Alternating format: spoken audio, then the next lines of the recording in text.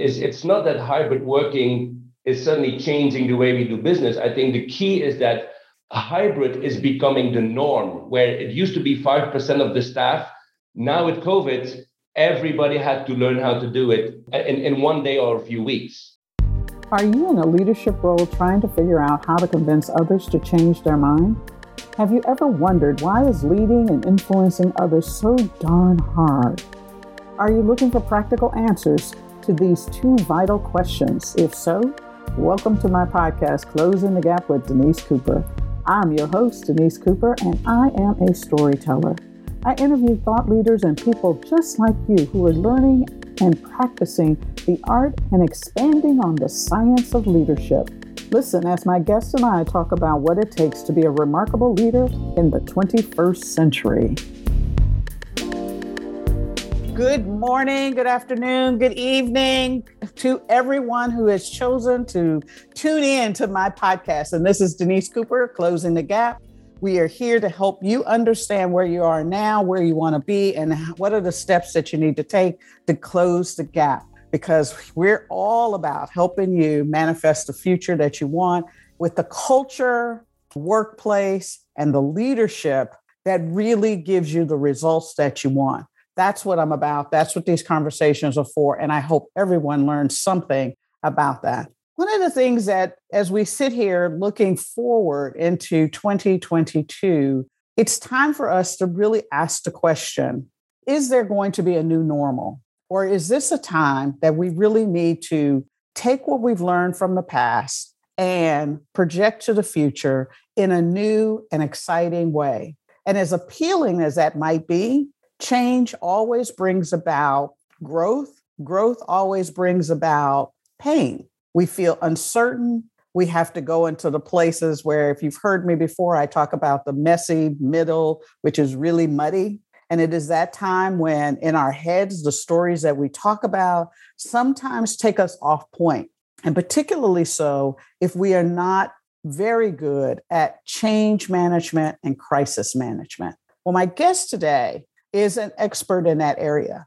Glenn Watson, who's a senior global executive, has been working for a number of years with a diverse set of companies, both European and American, to help them understand how to open up globally and to develop a conscious mindset around the areas of change management, crisis management, business development, and general management.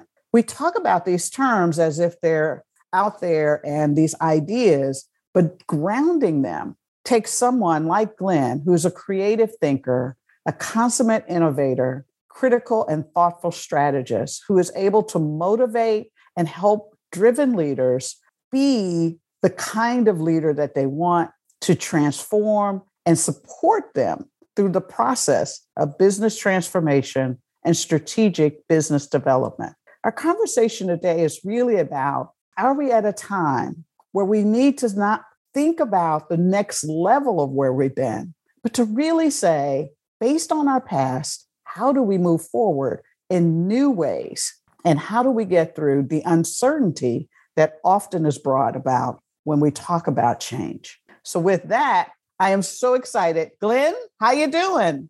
Doing fine. Denise, I have to say, you just gave me goosebumps with that introduction. I don't think anybody has ever introduced me the way you just did. I was like, is she talking about me?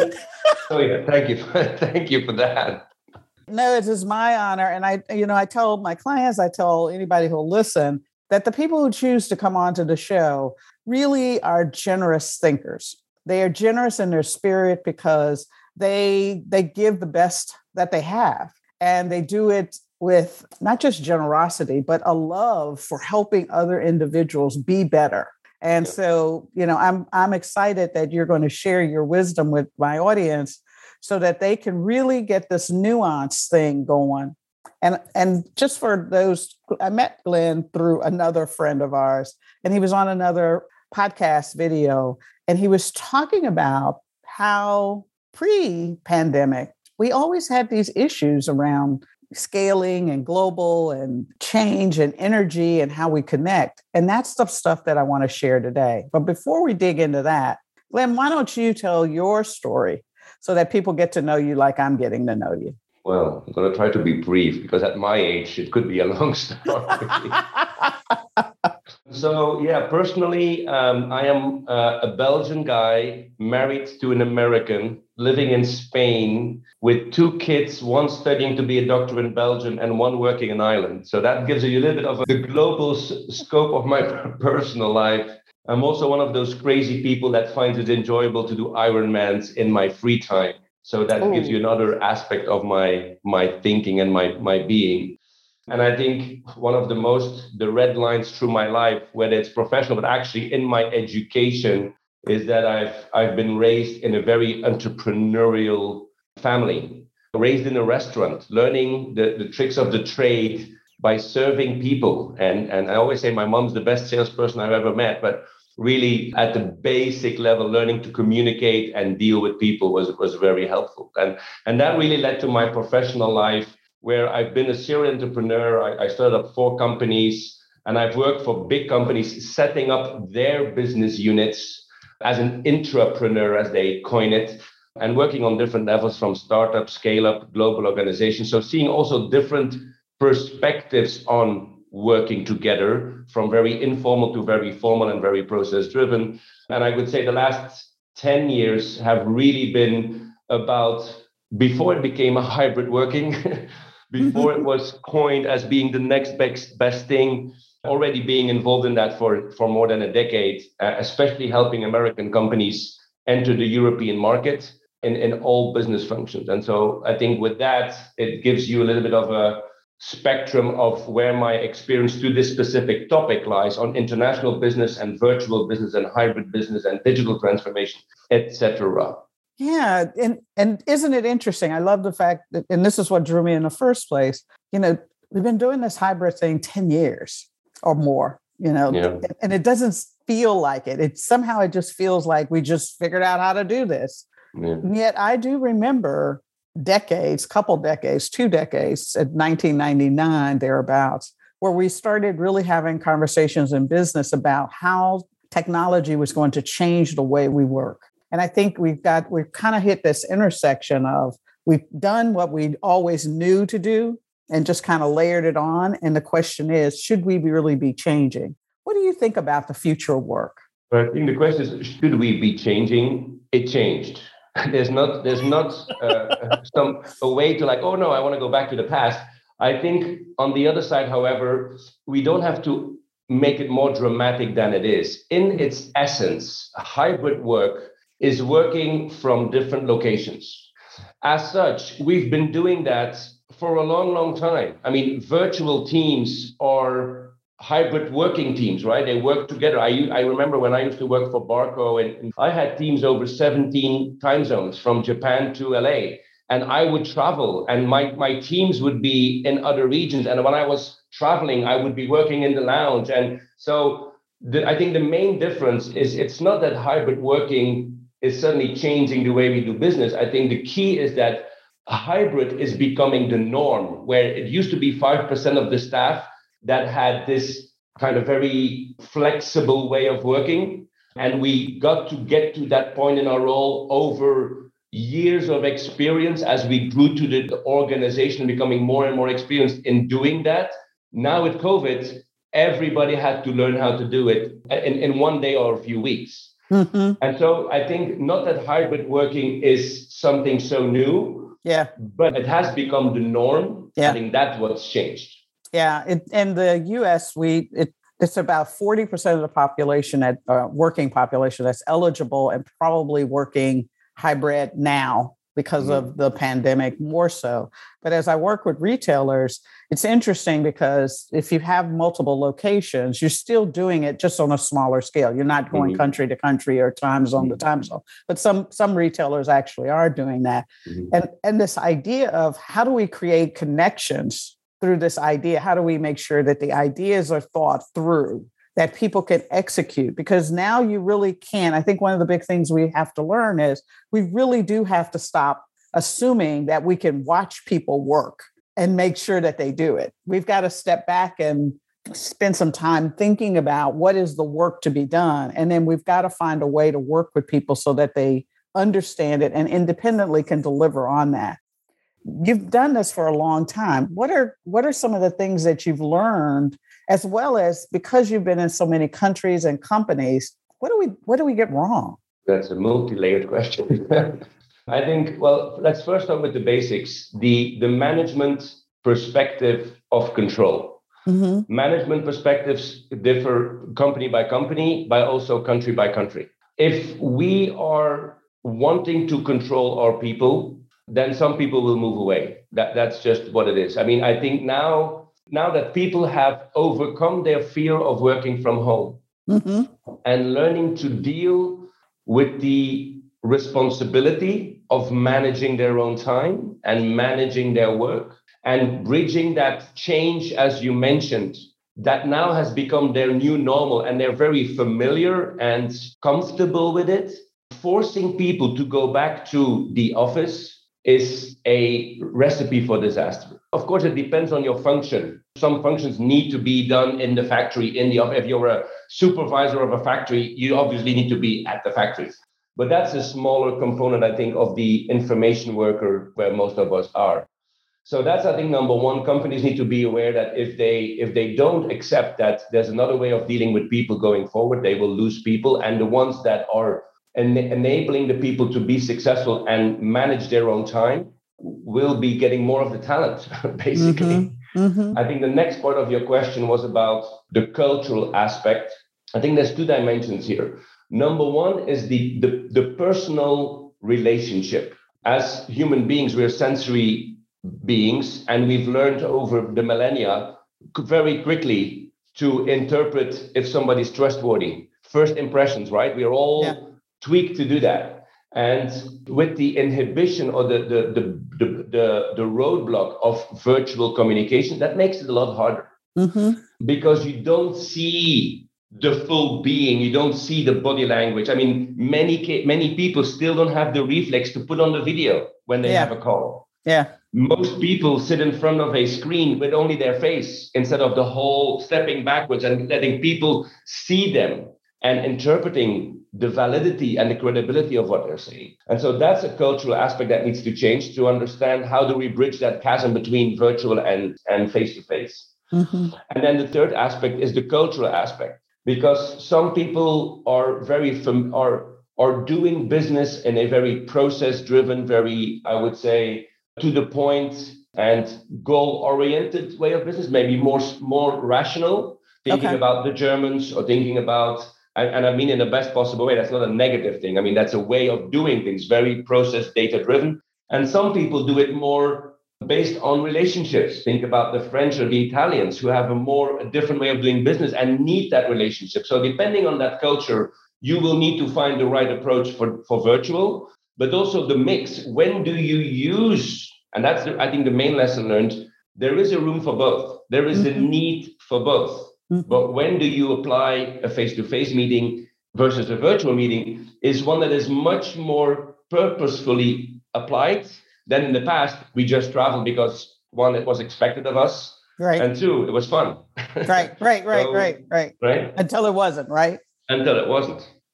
So it's interesting because you're talking about it from the idea of more rational or process, task-oriented kinds of cultures, and then there's relationship cultures. We have the same here. I would say, having lived in the North and the West and the East and the South, if you're in the South, you start the conversation, you start every meeting from a relationship point of view first, then get to task. But if you're from the North, particularly the Northeast, it's always the task first, and then you follow up with the relationship. So there's different assumptions that people have going into the meeting that oftentimes screws with communication, right? Yeah, ultimately, every communication, every relationship is personal. Not everybody is the same in Texas. There are different personalities. But to make it easy, there's different trends, right? I think one of the most common mistakes I see and hear is the American the American talk about the Europeans as if a Norwegian is the same as a Spaniard. But equally so, the Europeans are talking about the Americans as if somebody from New York is the same as somebody from Mississippi. And it's just not. Yeah. And so there's those stereotypes help you kind of understanding how to behave differently. But ultimately, you can get into a very task-oriented Texan equally as you can get to a social New Yorker, right? Mm-hmm. But it gives you a kind of a step into the conversation, kind of helps you along the way. Ultimately, and that's, I think, one of the biggest challenges in the virtual or the virtual communication or hybrid world, is you need to get to know the people. Mm-hmm. And so when it comes to virtual meetings, most of the meetings are set up with a task at hand. Mm-hmm. And so we only learn to get to know the people in a professional setting. In order to get the task to be efficient and effective, you need to learn to know the people off the record. And so having a virtual social activity might be equally interesting, not because that virtual meeting will get you the task done, but it will make the task that will come much more efficient when you actually get there. And so that's one of the things people and companies need to think about. Okay, when do we travel? When do we have a social event, whether it's hybrid or virtual or mixed or only face-to-face? So, but getting the people to connect and trust each other actually statistically leads, as research done, when people or if people know each other better, mm-hmm. their experience of the virtual meeting will have a higher degree of satisfaction and a higher degree of result, a better outcome. Mm-hmm. So that's something to certainly look forward in how to make that happen. In your experience, particularly over the last couple of years, or maybe it's even more than that, we talk about change management and group formation, et cetera, from the kind of the norming, storming, performing kind of thing. And so this aspect of not having enough relationship in the front end probably makes storming much more interesting, because as humans, most of us don't like to have conflict. Many leaders are conflict avoidant. But yet, and I don't know that we're really good. It was easier to do strategic planning and project management when we could all get together.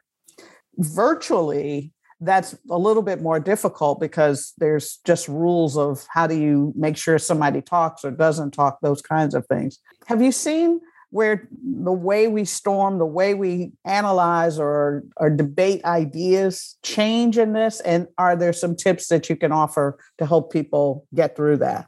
One is about the education on how to meet virtually, and one is about technology to use. I think as experienced business people now, what we forget is that we've been training ourselves to have face-to-face meetings for 5, 10, 20, 25 years, depending on where you are in your organization. It's not something we were able to do when we got into our first role, right? And so we have a lot of experience on how to do this. With this dramatic shift going to a hybrid, we did not allow our workforce to learn what the right behavior is and how to optimize our behavior for collaboration, for discussion, for sharing information. And I think that's one of the things that is certainly going to be up in the next few years.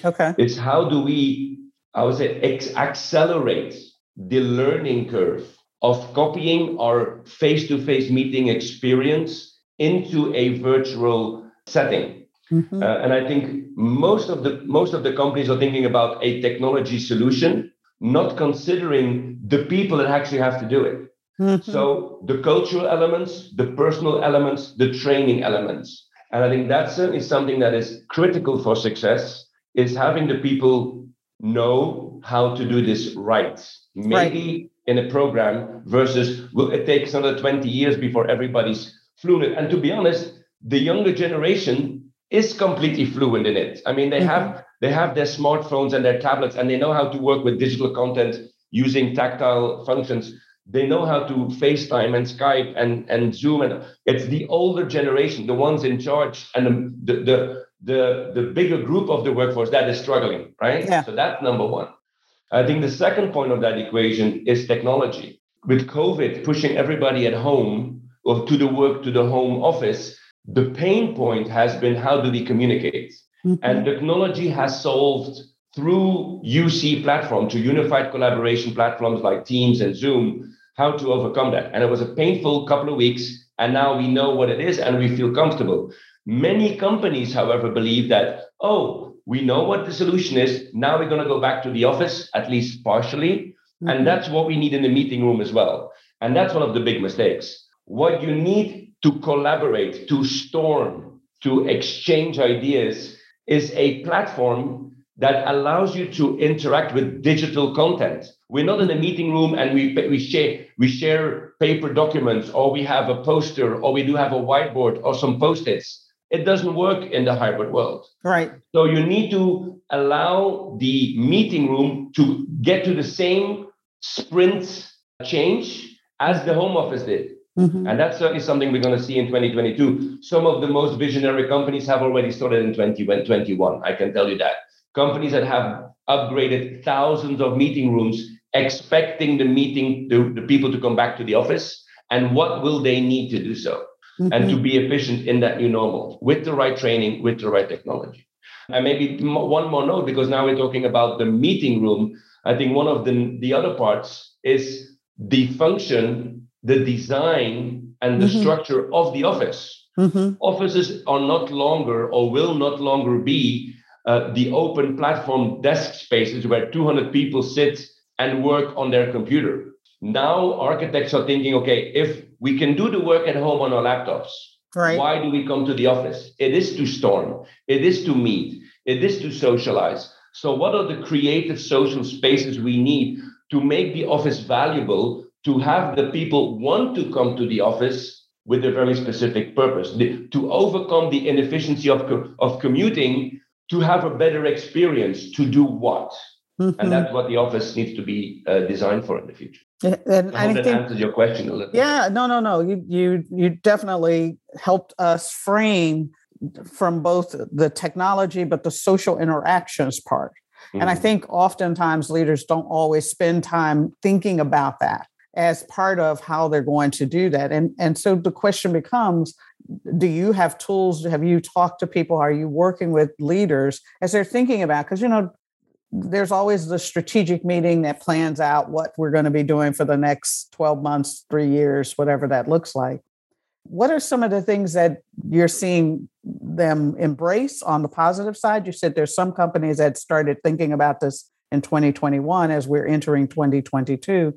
What are they thinking about? How are they doing that? How are they incorporating this idea of the human interaction and the way we think about and the way we gain agreement on ideas? Because not everybody comes to the same agreement at the same time. And so there's this interaction of, well, if we do these 5 things, what 5 things aren't we going to get done? How do we hold people accountable to stay to the 5 things when everything changes? So there's this dynamic interplay of the business as we go forward. How are you helping, or what are you seeing out there? Or what are you hearing in terms of helping leaders understand how to rethink how performance actually happens in the workplace? I don't know if I have a clear-cut answer to how do leaders engage and monitor specifically around this topic of virtual collaboration, mm-hmm. or the hybrid workforce. I think there was already a tendency or difference between companies that are more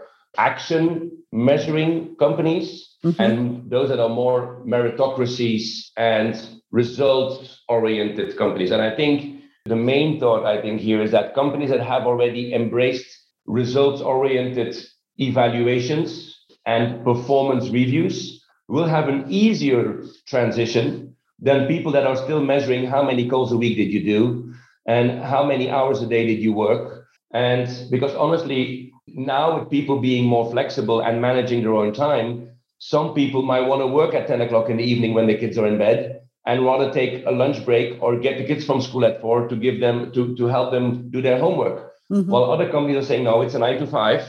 And even for not allowing managers to send out emails anymore after 5. I mean, think about that.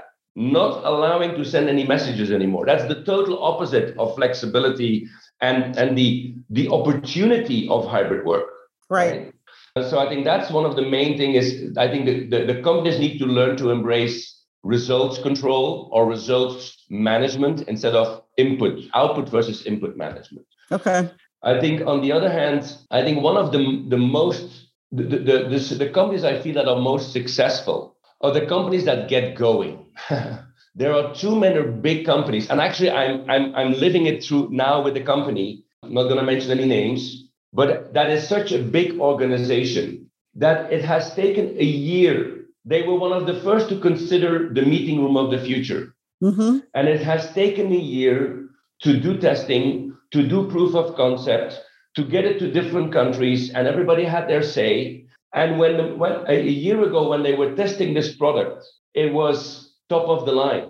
Now we are a year later, and we have to tell them, you know what? This product is going to be end of life in 12 months. You cannot have a 2-year investigative timeline because technology changes every 24 to 36 months. And so flexibility is key, and flexibility in two ways. My main advice to companies is get your feet wet, start today, be agile. Don't try to design the future. Let your users, your employees, your valued employees use technology, give you feedback, and move with them. It's not longer like, in the 70s, you could say, okay, we're going to do this for the next 10 years. We're going to buy an IBM computer and here we go. It's not that anymore. Things change quickly. And so one is get started and ask feedback from your users. And two, it's a never ending story. It's not like, oh, we're going to decide this and then we're good. No, you have to instill a process that is continuously looping back new ideas and feedback and morphing. The critical element from a procurement point of view, and that is really absolutely critical, is that you look at the total value of a product. I love Simon Sinek and his idea about the infinite gain. Yeah. Most companies are looking at, okay, I need a solution A today, and we're going to look at what is the solution the least amount of cost to get to number A. And they might find a solution. However, with a quickly changing environment, what they don't take into account is what if in 6 months, A is not the right product anymore? Right. How do I then throw everything away and move to B? So ingraining flexibility in your choices comes at a cost. Of course, it is an extra cost in your purchase today, but it's a huge opportunity for future work to be able to pivot and remain at the forefront of your digital transformation, not locking yourself in, and allowing indeed that feedback loop with your users. Think about the people that bought Cisco WebEx 5 years ago. The best in the market, telepresence. Now it's all about Teams and Zoom. Yeah. And those Cisco telepresence rooms, they throw them away, really. It's a huge investment because people are like, you know what? Teams, Zoom, we need more of this, and it's a different technology. Let's move on.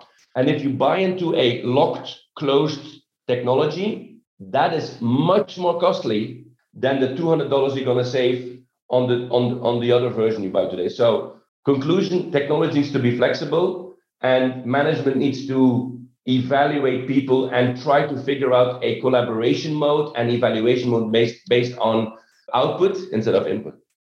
Yeah, it also, if you roll that through, it's not just, it sounds like to me, it's not just that, leaders need to be flexible, but this digital divide on both sides, right? So anyone who's coming together to work has to come with the idea that it's not a one and done game, that it is about a continuous learning. And how do we manage this kind of innate feeling of we need projects, we need a beginning, middle, and end in a world that basically I'm going to be continuously learning how to interact with technology so that I'm doing better in terms of my performance. It almost feels like there's a shift happening in terms of how we think about expertise. It's not so much about maybe what I went to school for, but my expertise now is really going to be about how do I execute my expertise through technology solutions. Am I hearing that right?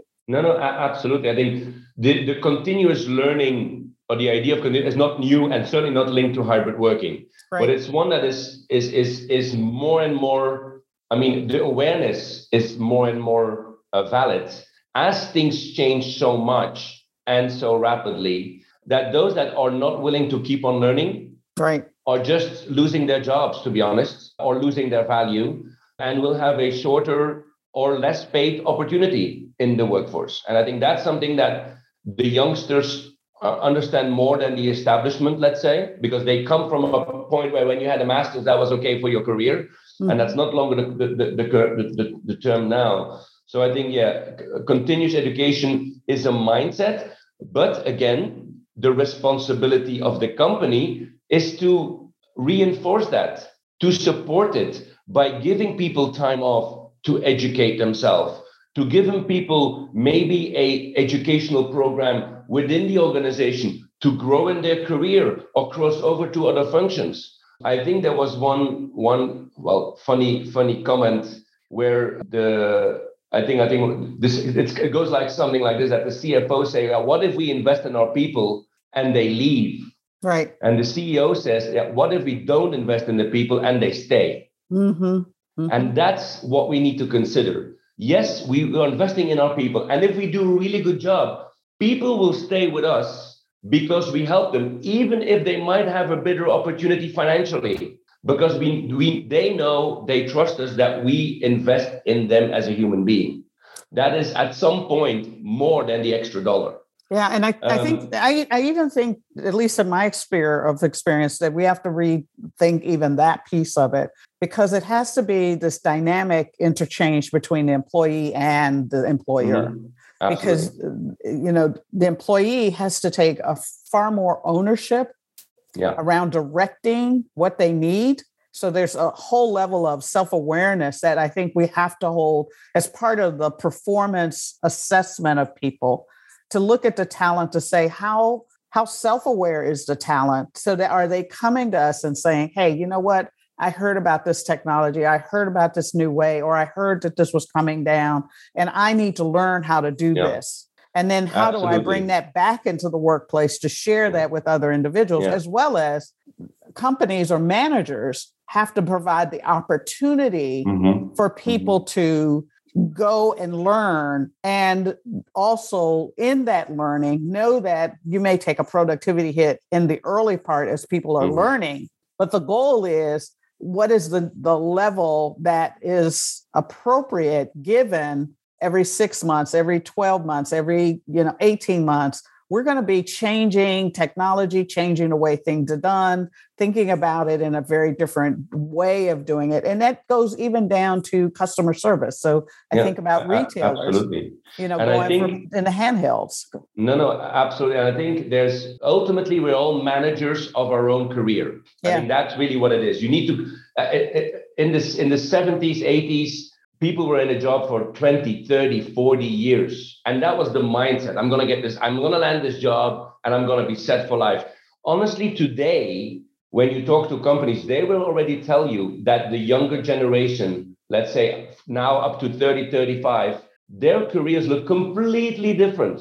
They change every 2 to 3 years based on how they feel. They take sabbaticals. They look at, I'm going to travel the world because that's going to enrich my personal life. And so I think the younger generation is already on board with that idea. The companies have to adapt to it. And I think and the downside is that the managers that are on the top of the companies are still the guys that had their career for 30 years when they started in the 70s. So they need to pivot and get to that accept that younger generation to be able to do that. I think that's really the challenge that companies have, to embrace it equally as the youngsters. Again, a good example, I think a great example is Google during the COVID period came out with an idea. I don't know if it's implemented yet or not, but about the workation. And basically what they said is that every employee would be allowed to 1 month a year work from anywhere in the world. There would be minimum X hours a day, and you had to work. But people could say, I want to work a month from Italy, Rome, and that would be okay. And you wouldn't have to take holidays. So think about what that does to your workforce. They get to work, they get to learn another language, and they come back and bring all that experience, that life experience, the different perspectives, and feed it into your structure. It's like you're enriching your whole company through the experiences of your workforce. And that, I think, is where it ultimately needs to go. People, that strangely enough, I believe that the increase in technology Yes. has reinforced the value of humanity. Really? So Yeah. what people bring, because technology is so available and it's Right. so given, now the more value that people bring to increase the value of the technology, the more important you will be as a human being. Because typing on a computer, not needed anymore. Doing the standard stuff, not needed. What can you bring as a human being to this organization? I think that's the future for the younger generation. So again, in this mindset, hybrid working makes it all a little bit more human. Yeah, the great place, great thinking, and I think this idea of the balance, but rebalancing this, what I need to bring to the table, as well as what the opportunity that companies are going to give me, and really taking ownership for my performance. I think that's the next level. That's the next iteration. It's not the new normal. We're not piling on what was before or evolving it, but it's really taking a step change to the next level in terms of what that looks like. So I can't believe we're at the end here. This has been a great conversation. Thank you. But I want to ask just one last question in terms of all of this. You mentioned early on that you do the Ironman. The Ironman, exactly. Yeah. I am always fascinated by people who say that that's what they decided. When you were first thinking about that, I mean, it generally is pretty daunting to think about the whole Ironman and triathlon, et cetera. What was it that moved you from it was a concept in your head to a conviction that you're going to do it? It doesn't go from 0 to 100 in one day. It's just like a career. It's a process. You take one step at a time. You have, of course, you need to have a goal, but you take one step at a time, and if you take small steps every day, at some point you're gonna climb the mountain. And in my case, it was starting with an Olympic triathlon, and then somebody challenging me, competition, so to speak, to go to a half, and then going to a full. And I remember my first Ironman, and I always say Ironman is like writing a good love letter, right? Before you start, you don't know how you're going to do it. Okay. And after you've done it, you have no idea how you did it. And I think if you write a love letter, it should be the same. You should go with passion and you write it down, and afterwards you have no idea, but it came out in a stream of consciousness. And an Ironman is the same. You start, and afterwards, I still don't know sometimes how I arrive at the finish, and that's what it is. But you've trained. You're not like education, but you continuously train your body every day to become better. Mm-hmm. And then when it comes at the right time, you can deliver. And I think that's the same with a career. You invest every day, small amounts, and they all come together when you're called upon to deliver. And maybe that's the nicest comparison with my career then. Well, everyone I've talked to that does it has a different reason for doing it, but they all say the same thing you did. It's about these small steps. You set a goal, you hit the small steps, you move it, you're flexible, but you have persistence and you keep doing it. And that is the essence of being in business. Mm-hmm. Well, folks, Glenn, how can people get a hold of you if they want to continue this conversation? Well, I would say they can either go to LinkedIn. That's the easiest way. Glenn Waston. I'm sure the link will come somewhere in the podcast. Yep. Or they can go to our management consulting website, which is greatmanagement.biz, and we can start a conversation from there. Great. Thank you so much for this conversation. I really appreciate it. And for those of you who have stuck around and heard this, you know what I'm going to say. If you like it, share it. If you don't like it, share it, because I guarantee that it will cause the conversation that will change who you are, change the dynamics, and you will learn something just in the conversation. And with that, it's a wrap. See ya.